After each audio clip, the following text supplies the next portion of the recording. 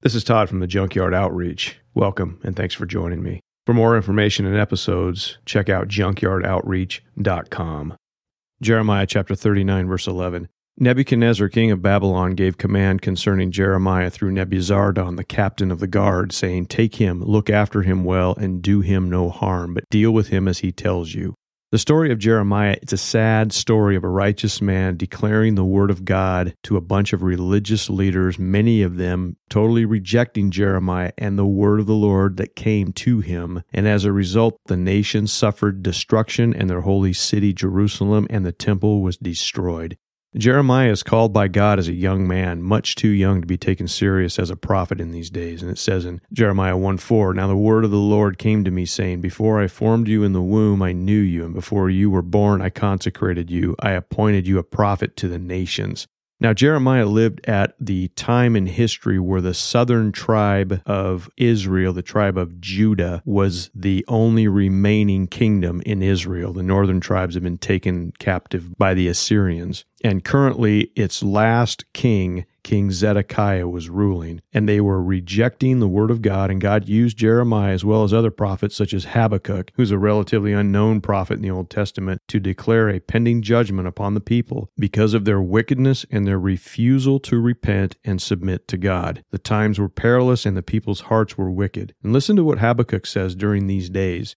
In Habakkuk chapter 1, verse 2, "O Lord, how long shall I cry for help and you will not hear? Or cry to you violence, and you will not save? Why do you make me see iniquity? And why do you idly look at wrong? Destruction and violence are before me. Strife and contention arise. So the law is paralyzed, and justice never goes forth. For the wicked surround the righteous, so justice goes forth perverted." Kind of sounds like today, but it gives us a good idea of the political and the religious atmosphere of the day. But he goes on to say in Habakkuk 3:18, "Yet I will rejoice in the Lord. I will take joy in the God of my salvation." Despite the crazy times and despite not understanding why God is allowing all this chaos to occur, he knows the Lord and his goodness, and that brings him joy.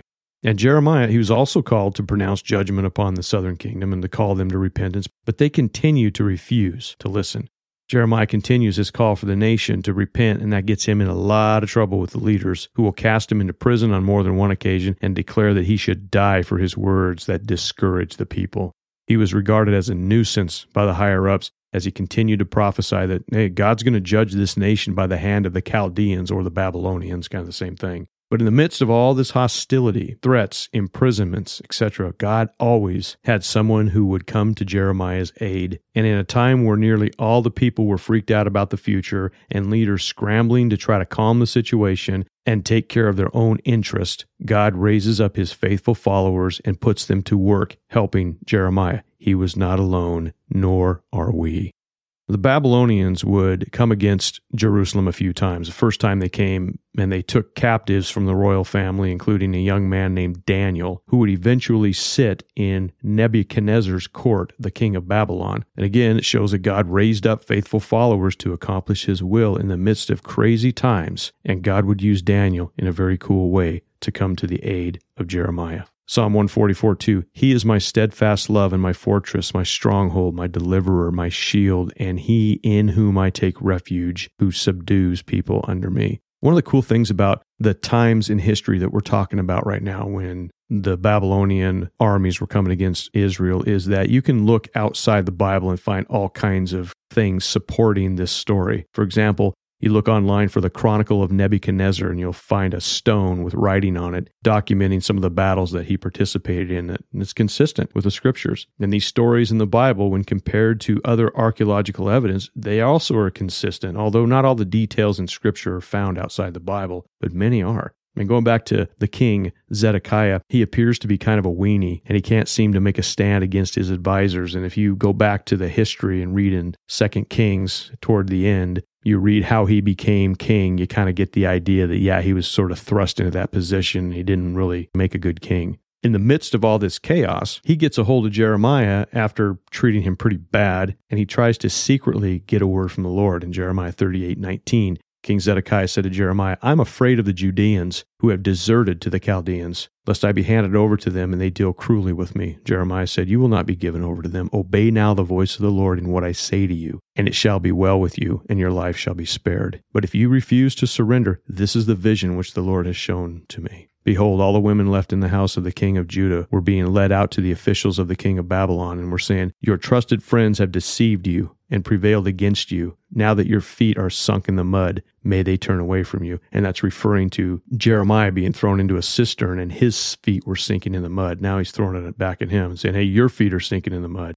All your wives and your sons shall be led out to the Chaldeans, and you yourself shall not escape from their hand, but shall be seized by the king of Babylon, and this city shall be burned with fire. So here's the fix, Zedekiah. All you got to do is surrender to the king of Babylon. Everything will work out for you. But he doesn't. And Jeremiah's word comes to pass. The king of Babylon attacks. Zedekiah flees. He's captured by the Babylonians and brought back before the Babylonian king, Nebuchadnezzar. Jeremiah 39:5. But the army of the Chaldeans pursued them and overtook Zedekiah in the plains of Jericho. And when they had taken them, they brought him up to Nebuchadnezzar, the king of Babylon, at Riblah, in the land of Hamath, and he passed sentence on him. The king of Babylon slaughtered the sons of Zedekiah at Riblah before his eyes, and the king of Babylon slaughtered all the nobles of Judah. He put out the eyes of King Zedekiah and bound him in chains to take him to Babylon. Problem solved. The last thing that King Zedekiah sees is his own sons being killed because of his cowardness. That's a bad last memory. And King Nebuchadnezzar has all the nobles slaughtered and trashes Jerusalem but spares Jeremiah.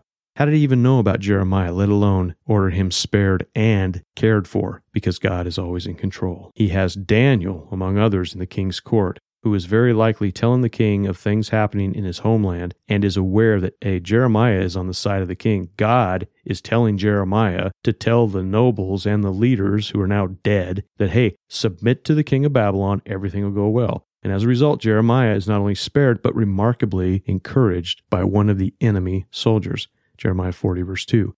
The captain of the guard took Jeremiah and said to him, The Lord your God pronounced this disaster against this place. The Lord has brought it about and has done as he said, because you sinned against the Lord and did not obey his voice. This thing has come upon you. Now, this guy sounds like Jeremiah, and he's not even a Jew. He's a Gentile, and he's an enemy soldier. Now behold, I release you today from the chains of your hands. If it seems good to you to come with me to Babylon, come, and I will look after you well. But if it seems wrong to you to come with me to Babylon, do not come.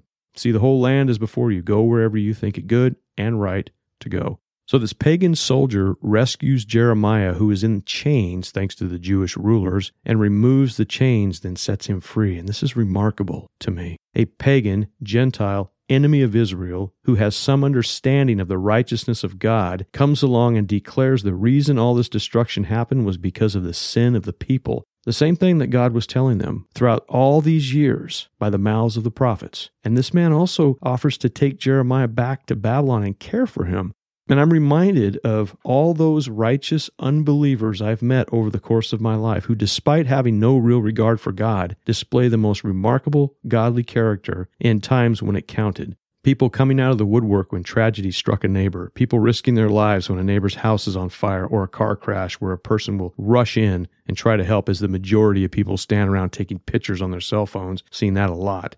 So as believers, when we look around at all the religious infighting and are really sickened by people's refusal to obey God, just remember that there are those in our midst who do the things of God in the right time that we may not expect. God's using them. And God is always in control and will stick by us as he did with Jeremiah. And if necessary, he's going to use unbelievers to encourage us or to mentor us or to prod us or whatever. As it says in Hebrews 13:5, I will never leave you nor forsake you. Are you in a place where you feel that you're all alone fighting the battle of faith and nobody seems to care? It seems to be a losing battle.